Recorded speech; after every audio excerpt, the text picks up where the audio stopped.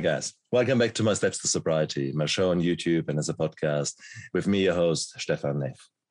Today is another fantastic day for an interview because I have got Elizabeth Lavacek with me. Elizabeth, when I read her story first, the very first thing that caught me was that she is a deadly diseases investigator. And I thought, wow, that's cool. That's cool because I'm a doctor and I've forever been interested in pandemics. And so to actually talk to someone who's actually there on the cold front, yes, I want to do that. I want to do that. So she had me there. But then she put the icing on the cake because she actually said, look, I actually became subsequently a healer of healers. And I talk about spiritual emergencies. And I thought, hang on. So you have got deadly diseases investigator, which is completely one side of the brain. And then spiritual awakening is the other side of the brain. Now, not so many people who actually can say that they have activated both of their brains. Now, this is cool. So I need to have this woman on my show. And guess what? Here she is. Ladies and gentlemen, I have got Elizabeth Lavacek. Welcome to my show. Whoa, what an intro, Stefan. My honor. Oh no, it's just amazing how beautiful the range of people is that I meet and that I get to interview because our paths cross. Because here you are, you have gone through your darkness and you have gone through moments of awakening, moments of light, that suddenly you realize, hang on, my path is actually not really aligned with what I need to do, what I'm destined to do. And that is virtually true for every single person I talk to on this show. That's often so true for those people that I meet in my daily life. But they are most of them are stuck in their darkness or on the treadmill and just going on a hamster wheel round and round, a rut, basically. And it's those of us who have really been in the darkness, who became so uncomfortable and so sick and tired of being sick and tired that they simply had to change. And that's where the magic happens. That's where the transformation comes in. And that's where you had exactly the same story. So therefore, Elizabeth, first of all, how do you become a deadly diseases investigator? I mean, that's not something you wake up when you're 7 years old and say, you know what, mommy? I thought about that. How did that happen? Well, there's definitely a lot of ways to get to that point, but mine was I was in veterinary school to become a horse vet. And my junior year, there was a course called epidemiology. We all had to take it, and physicians have to take that too. There was one specific lecture that really caught my attention, and it was about an outbreak investigation. And the professor is a veterinarian. His specialty is epidemiology. And the veterinary school I went to is titled Veterinary Medicine and Population Health. So they already had that slant. And they actually have now joint programs where you can finish your DVM and then finish a Master's of Public Health. But they didn't have that in place at the time for me. But I was already kind of realizing, I don't know if being a large animal veterinarian is really quite the right thing for me, because I came from a family of physicians and nurses, and I was getting a lot of pressure to become a physician. And there's other things I thought I was going to do. So compromise, go to veterinary school. And I'm like, I really want to, that captured me because I knew right away that it would be big impact doing something like that. So I went up to the professor afterwards and said, can I do that? And he said, of course. He lights up and says, of course you can. And so it wasn't until probably a couple of months later, I saw a sign on the wall in the lecture hall that talked about our program to go to the Centers for Disease Control in Atlanta and do an internship, a rotation there. And so I asked if I could do that, and I did. And so I already was getting in the trenches experience doing infectious disease work alongside a federal scientist with that during my senior year of vet school. Then I went out and practiced as a large animal veterinarian. And, but right before I graduated, I actually asked veterinarians who are in different fields besides private practice that were either working at the State Department of Agriculture or in public health. And they all said, go out and practice first. It'll make you a much better public health person, a professional, if you go out and practice first. So I did. And then I went back to study public health and really enjoyed, just was drawn to infectious disease epidemiology, which fits well with a veterinarian because at the time I was hired as a bioterrorism epidemiologist. This was before September 11th and the anthrax letters. So I was hired. They really liked it when I interviewed for that because they saw that the category A, that what they call the select agents, the Centers for Disease Control, has these certain diseases they think are most likely for terrorists to try to weaponize. And most of those diseases are animal in origin. So they really wanted to hire me. So that's how I got my foot in the door in public health. Interesting. And no surprise there. That was interesting. When did you have those discussions? When did you start that journey? So it was, I graduated veterinary school in 97. So that was probably 1995 was when I first realized that I probably wanted to go in public health eventually. And so I practiced in public health for 20 years. First as a bioterrorism epidemiologist and then a public health veterinarian.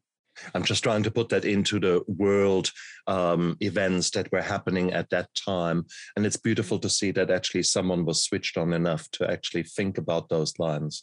Around about that time, Ken Alibek, or Kanatyan Alibekov, 1992, was the head of the Russian biological warfare program who actually defected. And he wrote a book about bioweapons, etc. And it was just, what an eye-opener. So therefore, when I read that book, I realized, oh, shit. We're all knee-deep in shit because enough things had already occurred over the last 20, 30 years of his career. And then the USSR was falling apart. And now suddenly all these weapons and all these things were easily available. Madness, I thought, then.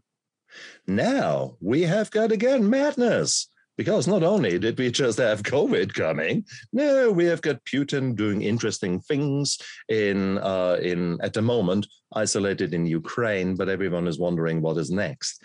You have got all these agents being around. So these are some very interesting times. But that is a complete different story. That is something I would love to talk with you, but better maybe off camera. So going back to your journey, because here you were successful and very much in demand, because things only got worse from then on. There were the anthrax letters, you said with that. Were you involved in those kind of more the hunt for the culprits? So I wasn't involved in responding to investigating the perpetrators. It was more in terms of where this was happening, the actual real anthrax letters. It was the threat of, so if somebody opened something and there was white powder in it, they would call 911.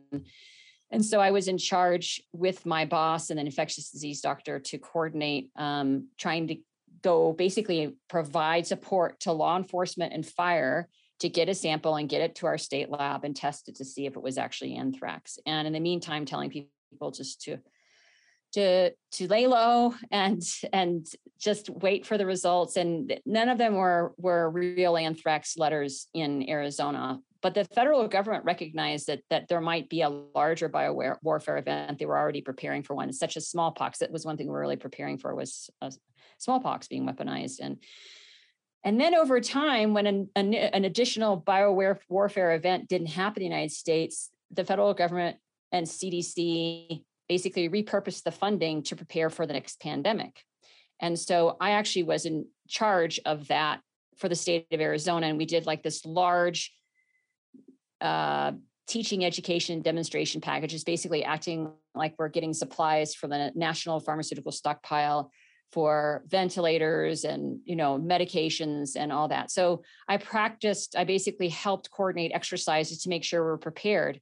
And then over time, we were like, well, we're going to do a mass vaccination clinic exercise over and over again, because it could be influenza. So then we started focusing on that the next pandemic may be even influenza. And that's really honestly what scientists thought was going to happen. But we had warning signs. SARS was one of them, so closely related to this COVID virus. They're both coronaviruses. MERS was the other one where we were lucky, which is the Middle Eastern respiratory virus that luckily was very lethal, but not very contagious. So we got away with that one. Are you talking about MERS? Yeah. I think MERS, yes, and MERS as well. So we definitely had some warning signs. Meanwhile, I ended up then being promoted eventually to become what's called a state public health veterinarian. And I did that in 2 different states. And so my job was surveillance, prevention, and control of infectious diseases that either affect both animals and humans or go directly from animals to humans. Mm. And then I got tired of that after a while. So I did that for a long time. And I decided, I really want to work at a local level and be an epidemiologist, maybe at a local health department. And I ended up interviewing for a job here in this town that I'm broadcasting from, or being interviewed by. And I was a public health department director. So you name it, anything that affected the population as a whole, not an individual, but the whole, we were addressing. Very background kind of work. Public health, we shape communities so that it's easier to make healthy choices and it's more difficult to make unhealthy choices. And we ensure that the environment is as healthy as possible, the immediate environment around people. So when they go to restaurants, the food is healthy, that the water is safe to drink, that there's good sidewalks to walk on, that is good produce available for easily for people to buy. The list just goes on and on. But we always had funds to be preparing for a pandemic, and we would do exercises every year. And about a year before the pandemic hit, I was pretty burnt out, Stefan. And I said, I didn't say this to anybody. I didn't write it down. I just had this inner knowing. I said, I do not want to be a public health leader when the next big infectious disease outbreak happens, and it's coming. And if you think about it, if you look back at the 1918 flu pandemic, we were kind of due, humanity was due. And that's not flippant. Like every life that was lost, all that suffering is horrible. But when you look at history over infectious diseases, you had diseases kind of clean up the population. Not to say that the souls that we lost or suffered weren't incredibly valuable. I'm not saying that at all. It's just that Mother Earth, unfortunately, produces some pretty nasty diseases at times. And we were partly at fault, is my opinion, at how it emerged. But so we had plenty of warning signs that this was coming. No one knew exactly when it was going to come. Oh, it was overdue. Elizabeth, it was overdue. We know they come in cycles of about 30 years. We had the last major one that sort of killed up to 1 million was in the 50s, 60s. We were well overdue of another pandemic that kills at least 1 million people. End of the story. The warning was there. The history was there. And those who do not look at history are bound to have to repeat the lessons. And unfortunately, this world is doing exactly that. So I think we need to take more ownership there, including your government and all the governments around the world, because it was so blatantly bloody obvious. And that is what annoys me so much when I saw the response of your country specifically. But I don't want to single out the United States, because around the world was exactly the same thing. Money was put much higher. Oh, no. What do you mean lockdown? No way. And then, how many people have died? A whole generation of elderly has died in Italy, where sort of one of the epicenters was. And that was all reality. We had to watch it. And yet our governments were not following through as aggressive as they should. We here in New Zealand were extremely lucky, because we are an island far away from everywhere, and we locked down. And therefore, we actually were blessed with ultimately, all in all, we've got, I think, 1,700 deaths, all in all, for the whole everything. Wow, that's unbelievable. That's bugger all. It's bugger all. Yet our tourism industry it was a chainsaw massacre. Towns have been devastated, which were relying on tourism. So there were many more deaths, maybe due to mental health problems in a very different category. So please, so this was brutal times. Yeah. So here's the silver lining, though, about it, right? So when we have dark events happen, we have loss, we have grief, trauma, which definitely the pandemic was very much for that, for the whole world. And it created a time for pause, for grieving, for reflection, for exploration inside of each one of us on what is really important. Correct. And I was in the middle of nowhere in my RV camping, about to interview for some little fun job. And then sheriff comes knocking on my door. I'm sorry, but you have to leave. And anyway, it's a long, funny story, but basically he was enforcing a public health order. Law enforcement enforces a public health order. And I was so embarrassed. And I said, I was going to leave, but I have a job interview in a couple of days. He's like, you can stay. And so anyway, the point being was then I had a lot of time to reflect in the desert by myself, because he kicked everybody else out except me, because I was interviewing for a local job. And I was like, oh, here it is. Whoa, this is what my soul knew was coming. Oh, and I was like, I'm writing my book.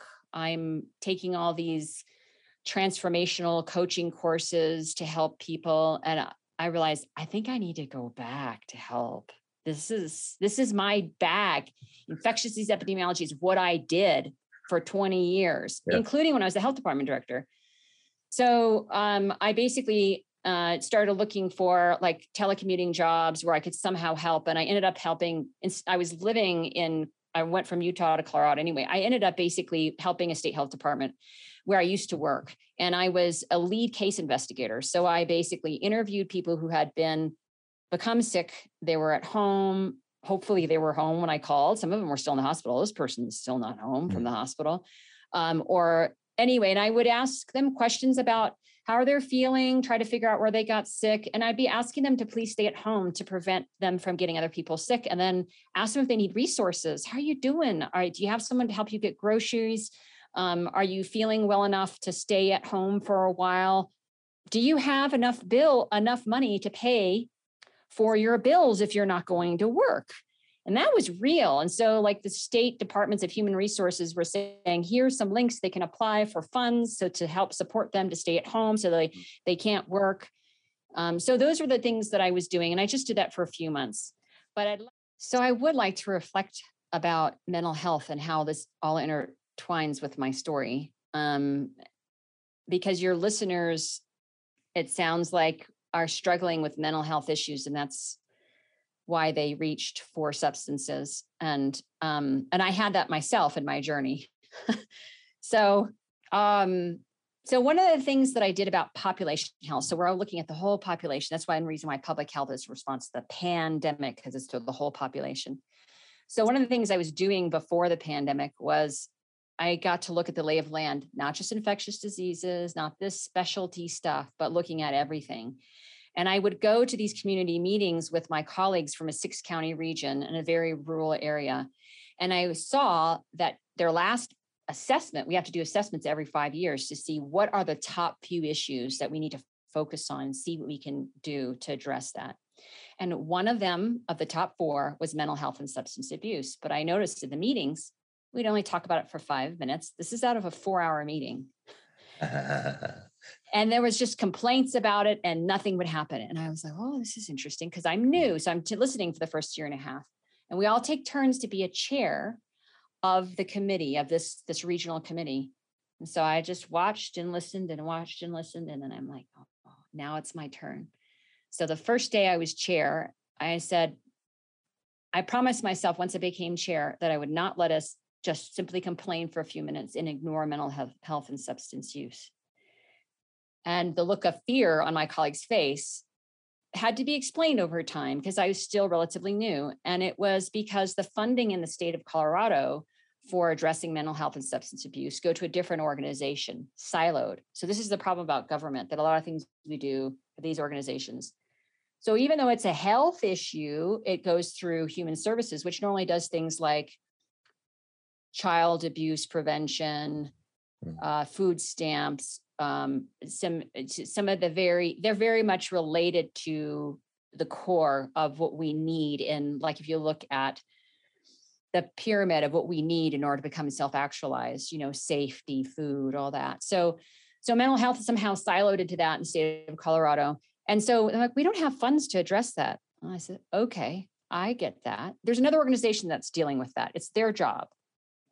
I said, it's all related. The mind and the body, and of course, I'll talk more about how spirit is intertwined as well, are all interrelated. We can't ignore them. Our brain is right here. Exactly. Like we cannot, it's so intertwined. We can't ignore it. We at least need to be part of the conversation and see what we can do as our part. And then, like, so I said to Kip, can I look for funds? Can I look for funds that might be coming so that we can address it? Fine. Sure enough, here come 2 grants. And one of them was from the Centers for Medicare and Medicaid, which is the federal entity in the United States that oversees insurance for the underinsured that are younger and the aged. And they are recognizing, wow, mental health and substance abuse is such a big issue. We got to figure out, we got to address it from the root cause, not just each individual. So they provided a grant, and the state of Colorado was one of the first in the United States. There's just a few states that had the opportunity, and local health departments could apply for it. And the goal of the grant was to integrate behavioral health into primary care settings and to reduce stigma around mental health in general in the whole population. Brilliant. Talk about a major task to take on. So we were just one part of a big cadre of folks in the state of Colorado who are trying to address this. And it was a big task and it was great. So I basically said, I found a grant. Then I got a big pushback from my colleagues. Why should we care about doctors? Because we're supposed to work with doctors on this. I'm like, what? Because I come from a family of physicians, right? And I used to work in their offices. Why should we care about mental health? And I was like, duh.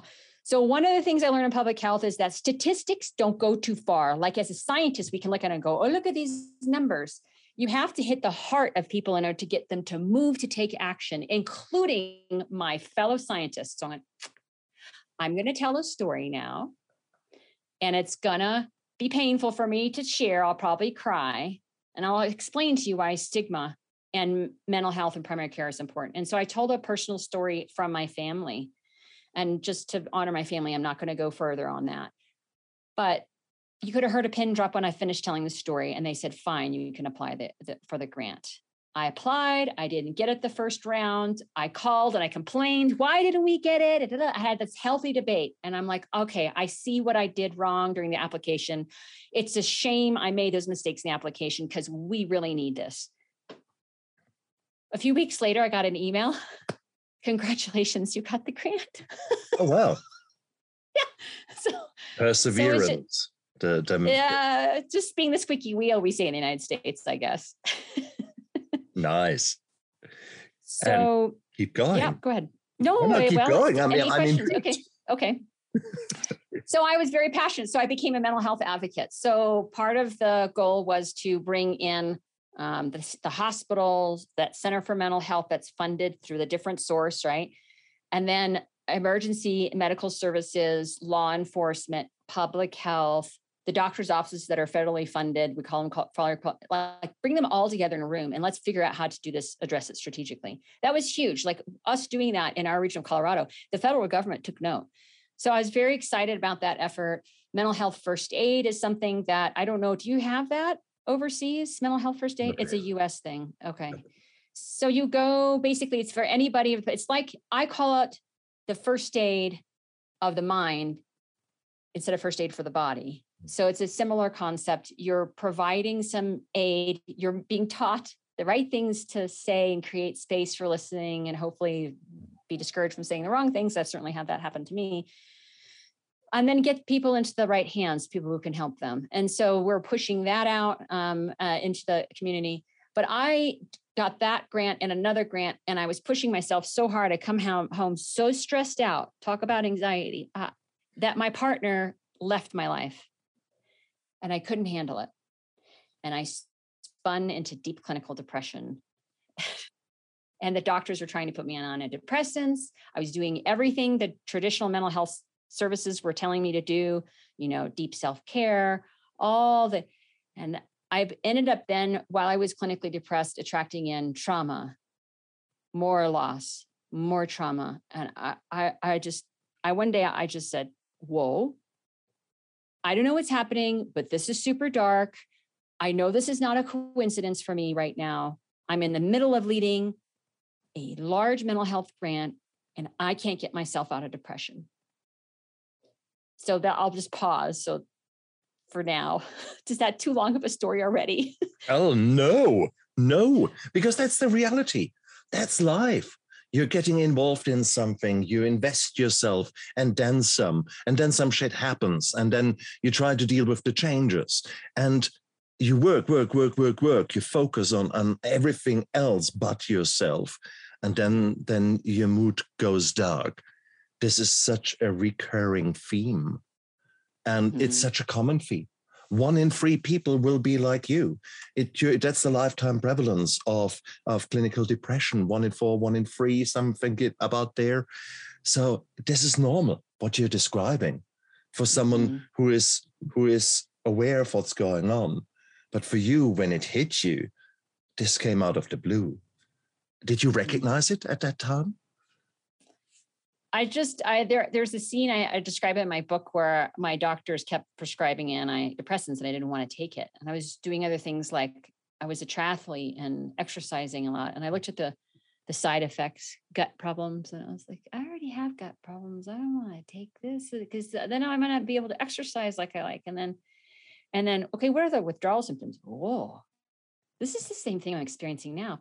It feels like it's just delaying what I'm already experiencing now. There's got to be another way. And I looked in the mirror and I started crying and I was like, I am going to figure out another way. So yeah, I knew that this was being planned for me to figure it out another way. And I didn't know what it was, but I started exploring. A family member, a distant cousin, knew that I was going through something very dark. She knew I was struggling, and she sent me Deepak Chopra meditation, free 21-day challenge. And I liked it. I tried it and I was like, oh, this makes sense. Changing my thought patterns. And then I went to the local library and checked out books about mindfulness and meditation. And I just went deep. It was not very long, only a few weeks later, that I started experiencing like blissful out-of-body experiences. And I'd have them and I would, what was that? So this isn't right. I like it, and then I'd go dark again, go right back into my own. And I barely remember those blissful moments. And then I'd have another one. And so I went to my traditional counselor where I was going. And I said to her, is it normal to have euphoric experiences when you're coming out of depression? And she's like, what? And I'm like, they're kind of like orgasms. And she looked at me, eyebrow cocked. I'm like, whoa, I did not want to tell her anything else because I knew if I did, I would have probably been put in an institution, which turns out that actually happens quite a bit when someone's having a spiritual awakening.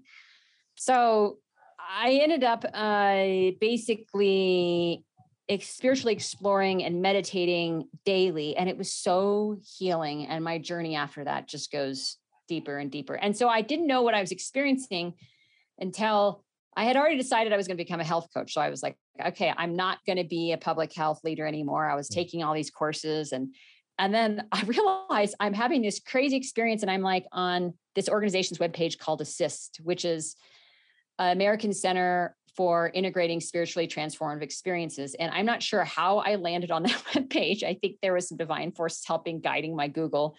And I'm like, what's this? And I'm like, and then the webpage went away. And I was like, what's going on? Oh, we're building it out or whatever. So I was like waiting for bated breath for there's an organization that knows what I'm going through. And so I had to wait quite a while. I eventually went back on it and said, I want to volunteer to be in a study group because I'm a scientist, right? I'm like, someone needs to study what's going on in me. This is really beautiful, but it's destabilizing. And I'm having a really hard time functioning. And so this person said, have you reached out to Emma Bragdon? And she's got a PhD in transpersonal psychology, and she has her own integrative mental health university. I go on her webpage, I get a couple sessions from her, and she's explaining to me what I am having, which is called a spiritual emergence. So I'd like to read from her out of respect to her, because she's written books that she's a very left brain scientist who's researched this a lot and speaks about this. Shall I define it from her? Yeah, please. Okay. Got to get the glasses on. So her definition is, spiritual emergence is the process of personal awakening into a level of perceiving and functioning which is beyond normal ego functioning. The process may at first include one of the following phenomena: out-of-body experiences, occult phenomena, precognition, clairvoyance, astral travel, and perceptions of auras. At its peak, spiritual emergence is the experience of the ultimate unity of all things, a mystical experience, a merging with the divine, which transcends verbal description. Among the positive effects of this process are increased creativity, feelings of peace, and an expanded sense of compassion. And that's paraphrased from a much longer explanation from her. And so what I was having, which is not on the list, but it's in the training that I took from her, is something called a Kundalini rising. And I had heard the word Kundalini, like Kundalini yoga. I'd heard about chakras, and I was such a left brain scientist. And I was like, woo woo. Mm-hmm.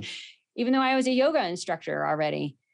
And I was raised by German Catholic immigrants that are old enough to be my grandparents, and bless their souls, they're still alive and just amazing individuals. But, left brain, raised that way.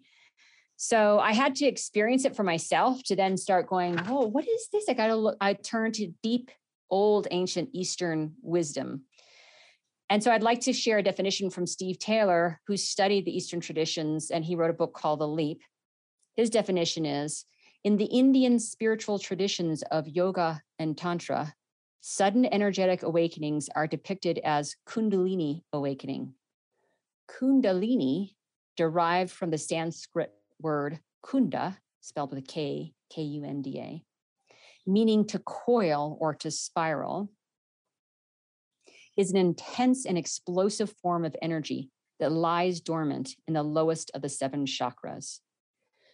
So it took me a long time to understand what that was. And there's whole books written about it, including one from psychologists and physicians who are open-minded and know that this does happen. It's a pretty rare event, but I think with the pandemic, there's a lot of people that have been pushed to the edge: loss, grief, trauma, anxiety, depression, and they're exploring. And it's happening now. I see people spiritually exploring quite a bit. And so I love supporting people who are spiritually exploring.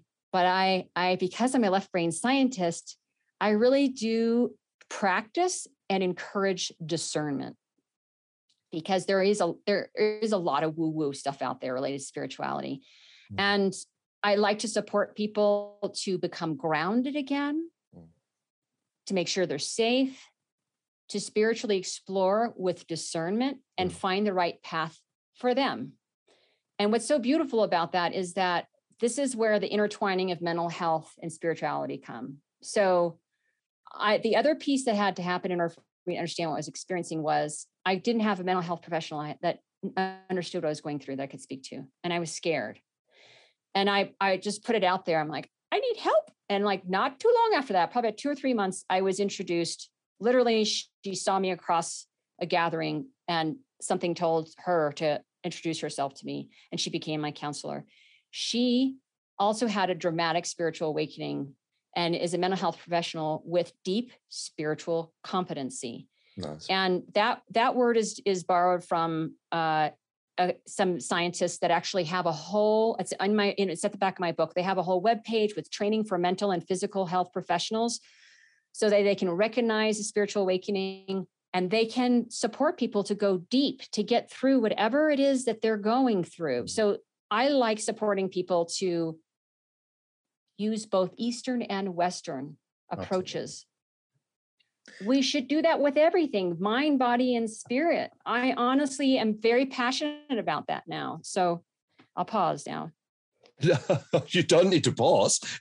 That is such important stuff that you're saying there. But then again, I play now devil's advocate, and not because I think that what you're saying is wrong. No, I just want to put another facet onto it. There are not just spiritual awakenings. There are also problems in the mind where people, just with the pandemics, which come in cycles, people also have got trouble that come in cycles. So there's the bipolar disorder. So you have got the darkness, the depression, that is then suddenly interrupted by a manic episode. And manic typically going, absolutely, the world is wonderful, I love it, we need to go out, I want to buy 2 Porsches, I buy 3 Porsches, and I want to spend all the money with my friends because the life is so beautiful. That is a manic episode. And it's sometimes so hard to delineate these kind of things. Are there spiritual awakenings? Bloody hell, yes, there are. Yes, there is a whole healing side, a spiritual side out there. No two ways around it. I've experienced it. I was blessed enough to actually have healers in my friendship circles who helped me. And within all means, it's a wonderful, wonderful experience to actually, you can practice that. You can train that side of you. And that is all a wonderful thing to do. But there are also times when, especially when things are new, that you may wish to just step back for a moment and say, wow, yes, this could be spiritual, cool, but maybe, and just maybe, I need to speak to my GP, to my family physician. And maybe if you are a loved one out there where your relative, son, daughter, brother is suddenly experiencing some very strange things in your mind and maybe exhibits strange behavior, please seek help, because this could be early onset schizophrenia. There are certain diseases where the perception of the mind completely alters. And these can be life-threatening to the person involved, as well as to others if there are suicidal or homicidal thoughts are part of that case presentation. So there's certain mental health problems that can very much mimic what you have just described. Yes, for sure. So I think it's really, really important that we say, if something beautiful, such a transformation, if something like that happens, let's rule out the not so nice things, because you don't know what is happening. So therefore, it is very well worthwhile to keep a very good relationship with your family physician, with your GP, because that means that that she knows you. So there's one person who has accompanied you over the last decade, maybe. And then if suddenly something changes, this person can help you to delineate, is that something really beautiful that needs to be embraced? Or is that something that maybe is a sign and symptom of something else? Let's imagine that you develop epilepsy out of maybe due to a trauma or something like that, head injury. You develop epilepsy with aura. You see visions, you hear, smell, do things. So that is actually something that needs to be addressed first. Okay. So there are a number of things that need to be maybe considered. And that's where I put the caveat in there, before we go into the healing, because the healing and the spiritual awakening is very much there. There is a side to us that we do not know. There are skills in us, inside of us, that have been dormant and that few people get to explore. And because they are dormant and because not so many people talk about them and deal with them, therefore, when people actually speak about them, it's very easy for others to say, yeah, right, tree hugger, nutty, whatever derogatory terms you want to use. Did you experience that? I mean, what did your left brain make out of these things? Were you scared? I was scared because it's nothing that I had experienced in this lifetime before. And it was so blissful. It was more blissful than anything else I had experienced. And when you have experienced something that intense, I was actually thinking, am I entering a bipolar phase of my mental health? What is going on? And turns out that there's somebody in my book who is thought to be possibly bipolar. And I had like these freaking huge aha moments afterwards. And I talked to my counselor about it. And she said, a lot of bipolar people, they don't want to be on medication, because they want to have the manic episodes because they're so blissful.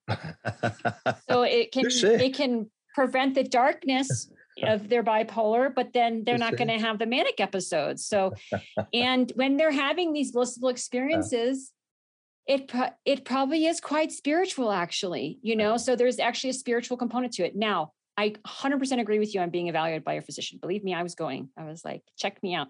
Like, I had friends that were like, I had this one girlfriend was like, oh, it's just menopause. I had all this crazy stuff happening in menopause too. So I'm like, okay, I'm so sick of her saying that. It's not time for my annual. I'm going into my gynecologist. My gynecologist is like, huh? Because he was one of the ones who actually wanted me to take antidepressants. He's like, oh, he's like, you're fine. And I go, I'm like, pull my blood. And he's like, you're not menopausal. And I'm like, check my hormone levels because I cannot handle talking to all my girlfriends. They're all thinking that I'm having menopause. So it was so funny. So I had to recheck with him. He's like, you're not menopausal. I already told you that. And I was like, so it's like, how are you doing? I'm like, better. It's just a little wild. And and then I wanted to go back to my public health hat. So one of the things, the paradigms as public health is that everybody that walks the door, we want to make sure that they have a medical home, because a lot of them are coming to us for vaccines because they're not insured. They don't have a primary care doctor. And I'm like, okay. And so I'm booking them an appointment to get a vaccine for their child. And I was like, do you have a primary care doctor? No, I don't have insurance. I can't afford it. Mm. We have someone here who can get you on Medicaid if you qualify. And if not, there's another program that's for the next income level above the state funds. Would you like to entertain that? Because there's other things besides vaccine that your children need, or it's someone coming in for STD testing. I did STD testing for free. And that got the middle-aged folks coming in. And okay, I'm so glad you came in and get tested. If you don't do anything else while you're here, that's fine. But I just wanted to ask you. And so then I literally opened the door of the room where I was testing them and introduced them to the lady who does enrollment for insurance. And the main reason for that is to get them into a primary care doctor who's their medical home, they have a relationship with, or the same reason you just said. I totally am in agreement. And part of my being trained as spiritual emergence coach, I can only do that individually because I'm also trained in life coaching that's actually acknowledged by International Coaching Federation. And in that, they teach you both the spiritual emergence coaching and the life coaching of like, is this someone that an issue should be coaching someone through, or a person you should be, or should you be referring this to a mental health professional? That is something I practice almost every day when I coach folks, because it is a lot of times bumping up into the mental health realm. And I'm then the bridge to make sure that they're getting into a mental health care professional that's the right one for them. And if they're having a spiritual awakening, I'm going to try to get them into someone's hands who understands what a spiritual awakening is and can recognize, is this spiritual or is this a mental disorder? And get them into medications or whatever they need, because I can't do that. So that is definitely part of my role. There are people who are having spiritual awakenings. They're afraid to get institutionalized. Here's the other caveat: is spiritual bypassing, which you're kind of referring to, that some people are just, I'm having a spiritual experience. Are you? Or are you not facing a severe mental health challenge that's either due to biochemistry or something that you're not addressing in your life? And there's core work you need to do, things you need to change in your life. So yes, I totally agree. And I am very serious about doing that. I have good liability insurance, but I don't want it to be tested. I want to make sure people get the right care. It's not necessarily me. Sometimes I do a consultation, I do a free discovery call, and I'm like getting them into a counselor, not me. Oh, please. So, yeah. And it's so beautiful that we both are singing from the same song sheet, and I knew you would. But I just wanted to bring that out to my audience, that people are talking here. We are talking about spiritual awakening. We are talking here about a most beautiful sense of serenity that can be very euphoric, that can be very beautiful. And it is a wonderful, wonderful thing. So I by no means want to say, this is mumbo jumbo. On the contrary, this is one of the most beautiful things, and it is. And there are many ways how to go about that.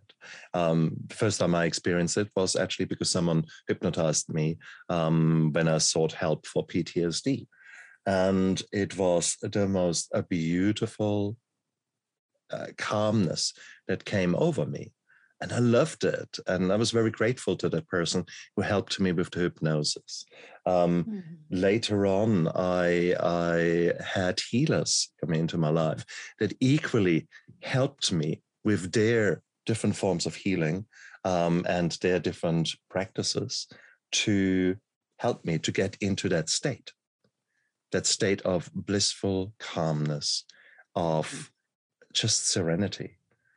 And it is a beautiful, beautiful state. Now, there are many ways how you can get there. And you had this all happening to you. It's wonderful that you described it like an orgasm. And I guess the after effect, I didn't have this orgasm like, wow, but I certainly had the serenity after the orgasm. And that is so beautiful, because I was looking for that throughout my whole life, this kind of finally able to relax, finally able to jump off the hamster wheel. And that is beautiful. So wonderful. How did you train yourself to repeat that and get more of it? Because it can be quite addictive. Well, it was actually sort of the opposite. And that's what's interesting about that's why I want to be somebody that studies this for them. I did actually go in a little study, but it didn't lead to a whole lot. My Kundalini rising wouldn't stop. So the chakras are lined up in the Sushumna, which is in line with your spinal column, your spinal cord. And so my Kundalini was bouncing around and was not continuing to rise smoothly.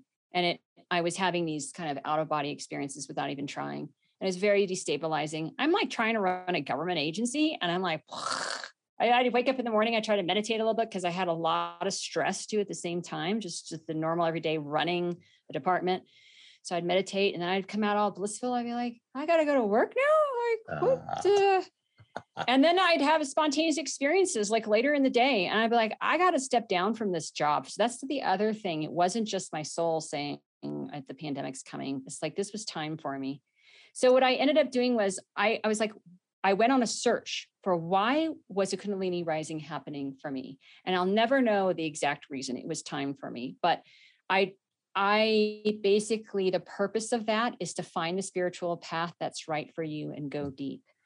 So I meditate every day, and I go so deep that I can quiet my mind and I can feel that soul, peace, joy, love, bliss. I'm not given it every day. It's partly my work, and it's partly divine forces to get back in touch with the deep, deep peace of my soul. And then I learn, and then there's things I study associated with my spiritual path. So my spiritual path is very specific. And if I mention it, I don't want people to judge me, just like I don't judge anyone else of their spiritual path. So my spiritual teacher is Yogananda, and he came over from India in 1920. And he basically brought an understanding that Jesus taught a form of meditation. That's what he was teaching his disciples. So was Krishna, Jesus Christ, Krishna. Through meditation, you can realize that you are a divine soul. Every single one of us is. Every human is a beautiful divine soul, and we're all here to grow and evolve. And I don't know why I deserved it. It's a very profoundly ancient form of meditation that goes back thousands of years. In my book, I describe how I was led to it. Let me just tell you that it wasn't easy. I'm giving any listeners who are open a bypass of what I had to go through, which was brutal. Because after I started having those experiences, I had a lot of other darkness during my exploration. That's one reason why I'm a spiritual emergence coach, because I don't want other people to experience some of the darkness, because there's a lot of darkness out there on some of these spiritual paths that are not, there are some souls that are spiritually exploring that have a lot of work to do. And I had to interact with some of them, and it was not fun. And now I feel I'm in such a peaceful, safe time of my life, grounded, centered, scientific, spiritual, ready to serve, serving those, that anyone that crosses my path that is ready to change and do the work. But meditation is an extremely powerful way to let all the clutter in your mind drop out. And really, after meditation, reflecting on where you are in your life. What is it you really want to do? What's your part? Anything that's challenging in your life right now? What's my part? How can I change it? How can I be a better person while I am still on this planet and interacting with others in whatever I'm doing? And I think that's such the powerful part about spiritual practice, is that my mind is much more clear about what I'm supposed to be doing that day, that week, that month, the next year, how I can be better in my interactions with others. And I have to say that we all have moments that challenge us to the core. Every spiritual person and non-spiritual has to deal with it. Might as well go as deep as we can, spiritually and mentally, so that when we come back out on our own with whatever practice that's right for you, so that when you come back out, you're really ready to be the best that you can be. And so that's what I love doing. And I wanted to mention one population that I'm poised to just about serve. You talked about PTSD. I've taken a couple of trainings about how to teach trauma conscious yoga. And I teach meditation at the end. And I really want to teach to women that are in domestic violence shelters or are just coming out of one, because I had some physical violence after I started having the blissful experiences, and then again later. And it's like, I don't want that to happen to other women. So some of these women who are going through violent experiences and then recovering, they may be spiritually exploring and be having not feeling grounded, needing guidance. And so that's a population that I'm poised to serve here, because I just finished some training. So I've been teaching yoga and practicing for over 20 years, and meditation is still relatively new to me. I've only been doing it now for 4 years in this lifetime. But that's my feeling about meditation. Is on my quote in my book, which is not mine, and I could not find out who it was, but said meditation is medication for the mind. And that's maybe true. It is.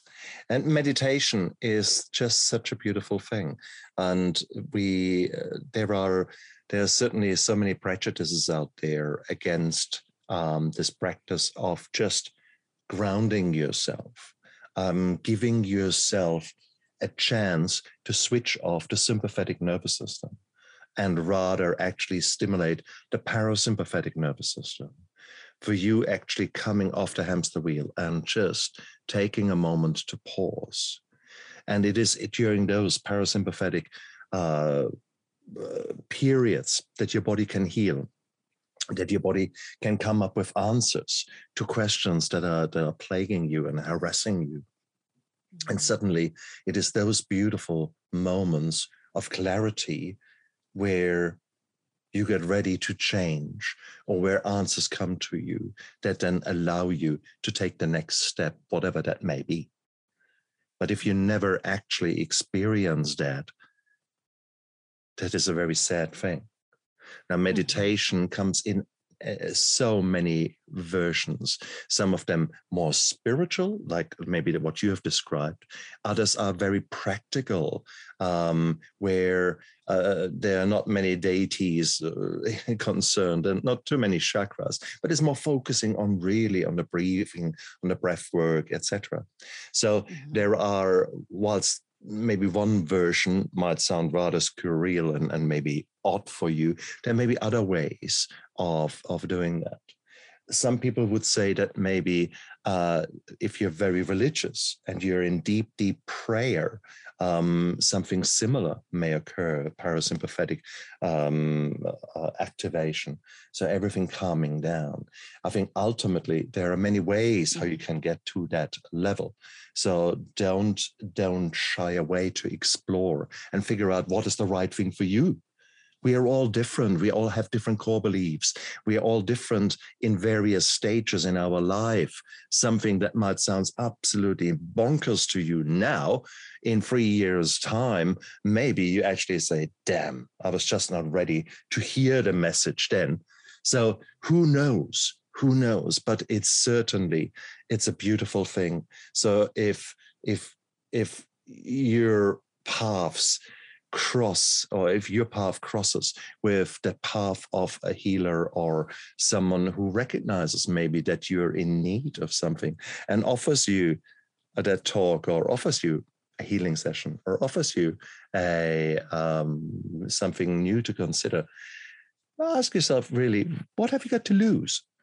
Is there really, are you standing in your own way of actually getting better? But I would like to say another thing, please. There is a hierarchy of needs, and the spiritual awakening is on the very, very top. It's like the crown on the top. So if you're living a life where at the very bottom, you don't know where the food is coming from, you're constantly dehydrated, you're constantly in fear of your life, you know, all those kind of sympathetic fight and flight kind of things, it's really, really, really hard to focus only on top of there, on spiritual awakening, when down there the whole foundation crumbles.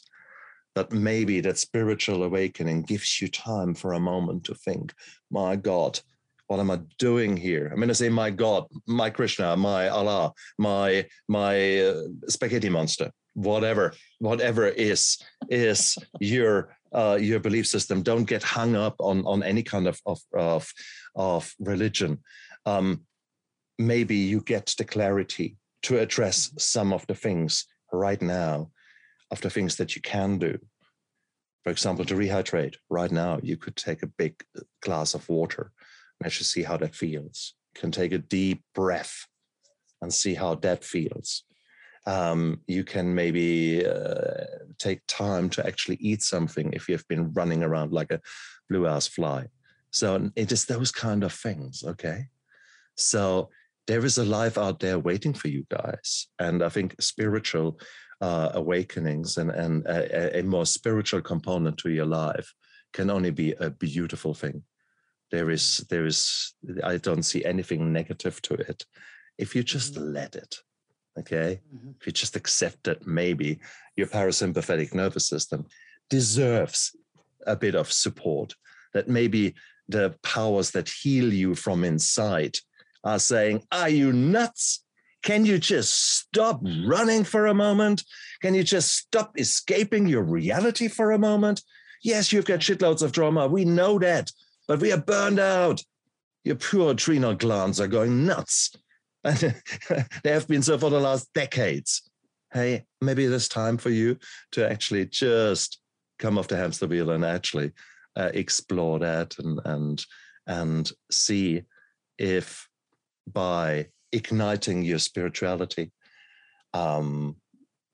what will happen to your life. I think it will change, that's for sure.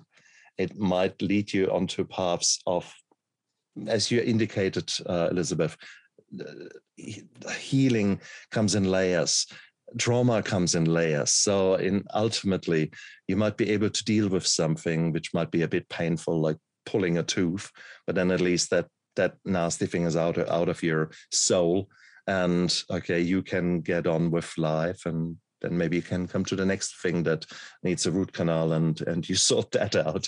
So it's beautiful, absolutely beautiful. So Elizabeth, I mean, what a journey for you, what a transformation from a deadly diseases investigator to now a healer of healers, a person who is helping others to explore a different part of their lives. And it just shows that any transformation is possible. Yours is extreme from one brain to the other brain side. And that's cool. That's beautiful. We all can do that if we let it. So Elizabeth, if people actually want to know more about you, for example, your book, tell us about your book to start off with. It's titled Stillness and Wilderness, a bold ride from despair to deep wisdom and love. And there's an adjective called brutiful because it was brutal and beautiful. And it's available on Nook and Amazon. If you go on YouTube and you just put Stillness and Wilderness in, you'll see like a little 1-minute trailer on it. You can go to your local bookstore and ask them to order it if you don't want to order through Amazon or Barnes and Noble or one of those big operations. It's also available on Audible. And for anybody who wants to listen to it that wants just a free copy, I have some promotional copies. You can reach out to me. You can find me on Elizabeth with an S instead of a Z, Elisabeth, basically, elizabethlava.com. And you'll see that I have some logos on there about bees. They're bees are a sign of miracle to me. So if you can't remember my name, just think of bee, right? Bees are miracles. BeTrueYou.com is my other URL because I want to support you to be truly you, to manifest your incredible divine qualities that you already have in you and to work on the rest of them. And what I want you to get out of the book is not necessarily my journey, but there's about 7 pages of resources at the back. So if you're having a transformation that's turning into a crisis, which is the subtitle of a book called Spiritual Emergency, and they're thought leaders on this, there's a list of resources there. I mentioned ACEist. There's like support groups that are free. So if you're like, I don't want to pay Elizabeth to support me, I'm broke, there are support groups that are on there. And if you buy the electronic version, you can actually click on the webpage, and each book that I have listed, each webpage opens you up to a whole nother world of wisdom on this topic of when a transformation turns into crisis and there's mental and spiritual components and you're trying to sort it all out. And there's a segment in there about how to ground. And I just want to acknowledge that Emma Bragdon, one of my mentors, some of those resources came from her through the course I took from her, just to bow to her. And I am certified in holistic health, life purpose, spiritual emergence coaching. So I take a very holistic approach to support you if you're going through transformation and you need some support. I'm very gentle in my coaching.